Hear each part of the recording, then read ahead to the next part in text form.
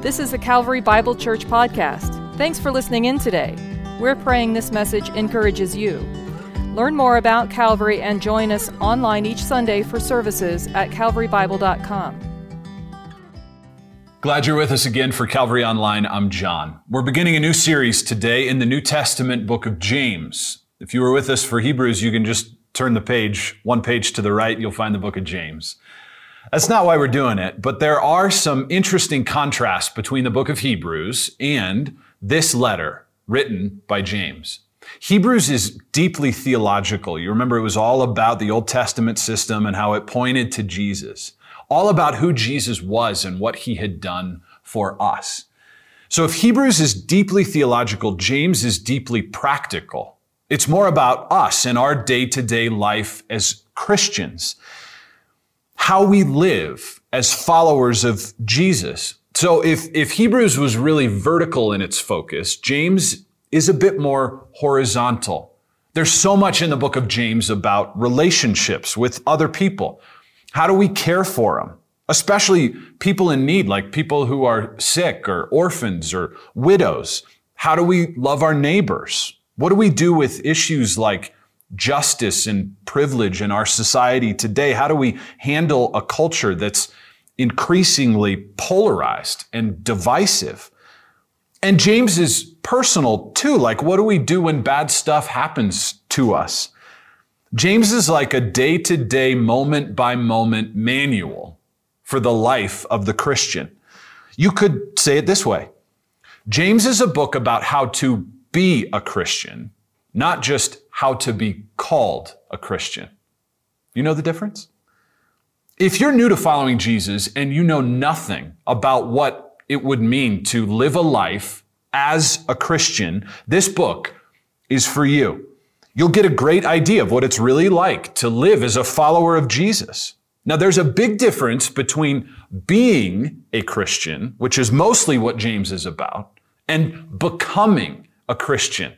And we'll be careful as we study this book to not confuse those two things. Some people dislike the book of James because it feels a little bit like a to-do list. It kind of is. If you take the number of verses in the book of James and then figure out how many commands are in it, it has the highest percentage of commands per verses of any New Testament book. It's kind of like the New Testament version of Proverbs, filled with all sorts of short and pointed pieces of advice. James is easy to remember, easy to understand, and really helpful for life. So if you haven't already, open your Bible with me to James chapter 1 and verse 1. We are going to mark up the text together during this study, so grab something to write with. By the way, as Steph mentioned, if you'd like a copy of this journal and you can't make it to one of our campuses, we would love to send it to you free of charge. So you can click this link or you can click the link in the description below, and we would love to get this into your hands. This will be a helpful tool for you as we mark up James, and you can make notes and write insights that you find as we study this book together, and it'd be a helpful thing for you to keep. So we're in James chapter 1, verse 1, and today we're going to look at the first 4 verses, which say, James, a servant of God and of the Lord Jesus Christ, to the 12 tribes in the dispersion, greetings. Count it all joy, my brothers and sisters, when you meet trials of various kinds, for you know that the testing of your faith produces steadfastness. And let steadfastness have its full effect, that you may be perfect and complete, lacking in nothing. God, we thank you for your word. We thank you for this letter that we're going to study together. I pray, God, as we open it, that you would remind us what it means to be a follower of Jesus, that through the work of your Holy Spirit, you would help us to understand these words and to conform our life more and more like it so that we might become more and more like your Son, Jesus. We pray all of this and ask all of this in his name. So James begins with the author's name, James. Most people believe him to be the brother of Jesus. There are a few men who are named James in the New Testament. There's James, the brother of John, the son of Zebedee, who was one of the first followers of Jesus, but that James was killed too early to be the author of this book. And the other James that are mentioned in the New Testament weren't noteworthy enough to be the author of this letter. But this James, the brother of Jesus, is mentioned throughout the New Testament, even in the Gospels. In Mark chapter 6, Jesus had come to Nazareth, which was his hometown, where he and James had grown up, and he was preaching there in the synagogue. The people heard him and they said, "Who is this guy? Where did he get all of this insight? Where did he learn all of this stuff? How is he performing all of these miracles?" And in verse 3 of Mark chapter 6, they said this, "Is this not the carpenter, the son of Mary, and the brother of James and Joseph and Judas and Simon? Are not his sisters here with us?" And they took offense at him. So James is listed there in Mark chapter 6 as Jesus' brother, and so is a man named Judas. We call him Jude. He also wrote a New Testament letter right before the book of Revelation. It's so short, there's not even any chapters, but in his introduction, in the first verse of Jude, he opens his letter by saying, "Jude, a servant of Jesus Christ and the brother of James." James was so well known in the early church that Jude identifies himself with a little name drop. You guys know who I am. I'm the brother of James. James was one of the most important leaders in the first century church. He lived in Jerusalem, which was the center of the early church. Before he returned to heaven, Jesus told his followers that, in Acts chapter 1, verse 8, "You will be my witnesses in Jerusalem, and then in Judea, and then in Samaria, and then to the ends of the earth." Beginning in Jerusalem, where James was, the church spread to Judea, and then to Samaria, and then to the end of the earth. Paul, who wrote much of the New Testament, came to visit Jerusalem shortly after he was converted, and he met James. And then 14 years later, he came back and he described James as one of the pillars of the early church, along with the apostle Peter and John, who was Jesus' closest friend and disciple. And the book of Acts describes James as the key decision maker in some of the church's most important early decisions. But did you know that James didn't believe in Jesus at first? James and also Jude, the brothers of Jesus, who wrote books in the Bible, at one point in their lives didn't believe in Jesus. In John chapter 7, there was this big festival happening, and Jesus' brothers, James and Jude and the others, are trying to get him to go to that festival and kind of show off. They're saying, "If you can do all these things you've been talking about, why don't you go to the big event and show everyone? Prove it." It's almost like they're trying to call his bluff. And Jesus says, "My time hasn't come yet. I'm not going to go." It's almost like his brothers weren't really trying to get him to go and minister. They were sort of making fun of him. And it says in John chapter 7, verse 5, "For even his brothers didn't believe in him." I mean, when you think about it, it's not really that surprising. It would be kind of hard to believe that your brother, who you've grown up with, who you played with, who you probably shared a room with, was the Son of God, the Savior of the world. So what changed? What would cause Jesus' brother to go from not believing in him to being one of his most devoted followers? In 1 Corinthians 15, Paul describes the way Jesus appeared to people after he rose from the dead. Paul tells us that Jesus appeared to Peter first, and then to all of the disciples, and then he appeared to more than 500 people. And then in verse 7 of 1 Corinthians 15, it says, "And then he appeared to James, and then to all the apostles." So it's likely that James became a follower of Jesus after he saw him alive again. He needed no further proof that Jesus actually was who he said he was than this, that Jesus came back from the dead, just like he promised he would. The resurrection of Jesus Christ is the most important event in the history of the world. No matter what you've heard about Jesus of Nazareth, no matter what you think about what he said and did when he was alive, this is the most important thing about him, that he died and he rose again and is alive today.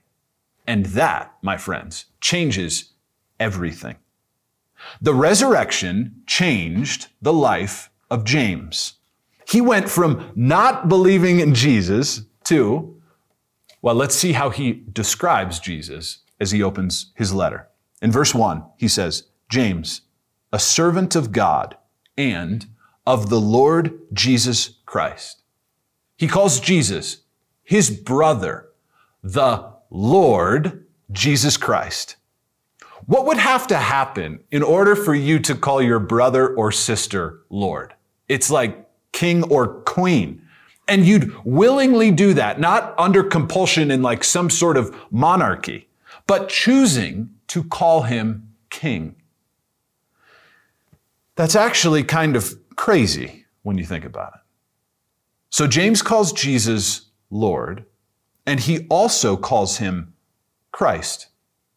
That's the way that we translate the title Messiah, Savior, which was so important to a Jew like James. So James considers Jesus his Lord and his Savior, his Master and his Messiah. Why? Because Jesus appeared to James alive after James had watched him die. Personal transformation because of proof of the resurrection. James goes from not believing in Jesus to calling him the Lord Jesus Christ, and also describing himself as the Lord's servant. You notice that? You could circle the word servant there. That word is all over the Bible. We saw that Jude used it in his intro. Paul uses it all the time to describe himself, and Peter does also. Even in the Old Testament, Moses and David are called God's servants. I love that the most important leaders in the history of the church are nothing more than servants. That's how they view themselves, as nothing more than servants, which is so different than the way the world operates, right? I mean, it matters who you know. It matters where you've come from. It matters where you went to school. It matters how much money you have. Your last name matters in the world, but not in the kingdom. The best seats in the kingdom are filled by servants of the king. The best seats aren't filled with like a who's who list. You don't get to pay extra to get in the front row. Power and privilege don't play a role in the kingdom economy. The best seats in the kingdom are filled by servants of the king. And maybe more than anything, that's what the book of James is about. How to serve Jesus. As we said before, how to be a Christian. Christians are servants, and James is a good model for us. He doesn't pull rank. He doesn't act entitled because he was related to Jesus. In fact, one author who wrote a book about this letter, Douglas Moo, said, what qualified James to write such a letter was not his physical relationship to Jesus, but his spiritual relationship. That's what matters. If you call Jesus your Lord and Savior, you have the same relationship with Jesus that James had, a spiritual one. And the only reason we can have a spiritual relationship with Jesus is because of what he did. Because he came not to be served, but to serve, and to give his life for you. Do you believe that? If you do, you can call yourself a servant of the Lord Jesus Christ. And my hope is that's what we'll discover together as we study this book. How to live our lives as servants of our Lord Jesus Christ. James wrote his letter, it goes on in verse 1, to the 12 tribes in the dispersion. He's, remember, in Jerusalem, and many Jewish believers had been scattered all over the Mediterranean region, dispersed, and life in the first century was hard for them. The very noteworthy scholar and author Perry Marshall explored the conditions that most first century Jewish believers lived in and explains that there was a sharp contrast between a small, wealthy population and a relatively impoverished majority. There were big tax rates on the poor, and regular droughts in this agrarian society meant that people were constantly struggling to have their basic needs met, like things like food and clothing. In fact, things were so bad, especially in Jerusalem for Jewish believers, that Paul had to take up a special offering amongst the Gentile churches that he visited to help meet their needs and support them. Add on top of that the social pressure that people experienced when they converted from Judaism to following Jesus. They were called blasphemers. That's a word we don't use anymore. We call people like that heretics. They were ostracized. They were disowned by their family and friends. And it's in this context that James begins his letter by saying, in verses 2-4, "Count it all joy, my brothers and sisters, when you meet trials of various kinds. For you know that the testing of your faith produces steadfastness. And let steadfastness have its full effect, that you may be perfect and complete, lacking in nothing." James says, when life is hard, consider it joy. Seriously? I'm not sure that that's the most helpful advice. Let's set joy aside here for a second and look at what he describes as trials. We'll come back to joy, but notice a few things about trials. James says, when you meet trials, not on the offhand that you should come across a trial, not just in case you meet trials, not if you meet trials, but when you meet trials. Life is hard. It was hard in the first century. It continues to be hard in the 21st century. And we all meet trials, and they're often unexpected. Some translations of these verses say, when you face trials. And the meaning behind that word almost has an element of surprise to it. Trials are unexpected, like, ooh, I didn't see that coming. I didn't expect that. And these trials are of various kinds, all kinds of different trials, everyday problems with money and relationships, work and sickness and grief, all kinds. The Apostle Peter says in 1 Peter chapter 4, verse 12, "Beloved, don't be surprised at the fiery trial when it comes upon to test you, as though something strange were happening to you." Trials are inevitable in the life of the Christian. But you know, James says in verse 3, that trials have a purpose in your life. They test your faith. Now, at first reading, that may sound like God's some sort of high school teacher who's trying to, trip you up with a really complicated question on the final exam, but that's not the idea of testing here. Testing in the mind of James means like a proving of your faith.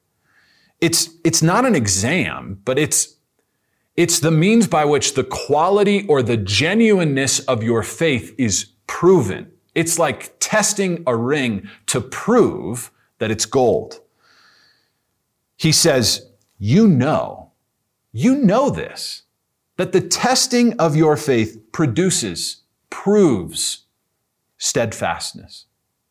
So trials are inevitable in the life of the Christian, and these trials are intended to produce endurance or steadfastness. The idea here is like a boat in a storm, but not one that drops its anchor and then just hangs on and gets pushed further and further back by the storm, but instead, slowly but steadily advances into a storm, faces the headwind, and motors through the waves. That's steadfastness. And that's the outcome of trials in the life of a Christian. He assumes that trials will produce endurance or steadfastness in your faith. Now, that doesn't mean he thinks that every trial we face, we'll face it perfectly. In fact, endurance can be produced on the backside of a failure. We learn from it. The Lord helps to restore us, and our faith is strengthened. Think of Peter. He had a fairly public failure, but he didn't lose faith, and the Lord used it to produce steadfastness, endurance in his life.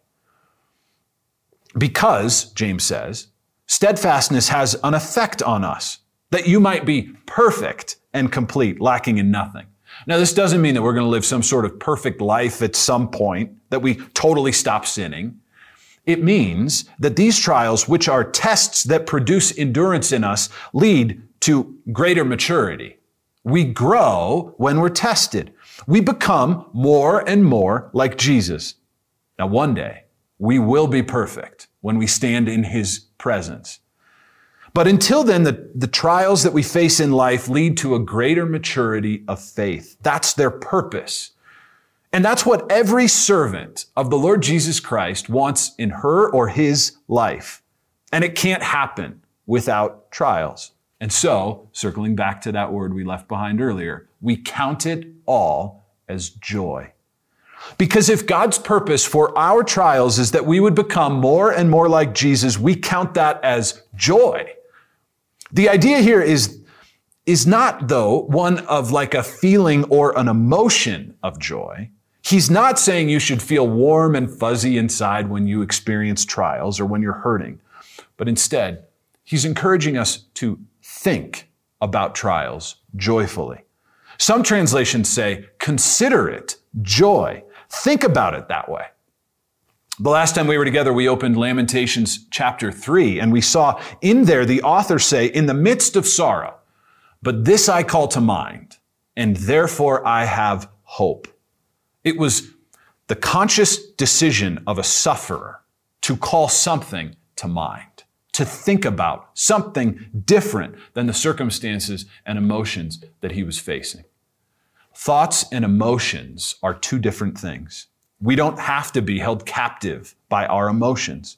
We can feel what we're feeling in the midst of sorrow, in the middle of trials. We can feel big feelings. But we can also be called, as James does here, to think about trials as joy, because they make us more like Jesus. Joy is a settled contentment, a resolute trust in God in the midst of a trial. That is how we live as servants of the Lord Jesus Christ. Just turn your Bible left one page to Hebrews chapter 12 and the second part of verse 1, which says, let us run with endurance the race that is set before us, looking to Jesus, the founder, the perfecter of our faith, who, for the joy that was set before him, endured the cross, despising the shame, and is seated at the right hand of the throne of God. Jesus looked at the trial he experienced on the cross for us as joy, and he endured it for you. And because of that, we are privileged to call ourselves his servants. Jesus, thank you that you endured the cross on our behalf, that you experienced various trials in your own life, and that you endured them. And we thank you, Lord Jesus, that in your sovereignty, in your kindness to us, in your purposes for us, that we might experience trials too, and that through those trials, they might produce endurance in us that helps us to grow more and more like you. We need your help to do that. We need to cling to you. We need to be reminded in the midst of pain that these trials actually help us. Lord Jesus, would you remind us of that and help us as we face trials of various kinds in the various places where we are. We love you, Jesus. And thank you that you loved us enough to endure suffering for us. We pray all of this in your powerful and wonderful name. Amen. We'd love to walk with you as you follow Jesus. If there's any ways we can help you or pray with you, please let us know. You can always fill out our online Connect card. Until we're together again, grace to you from God our Father and our Lord, Jesus Christ.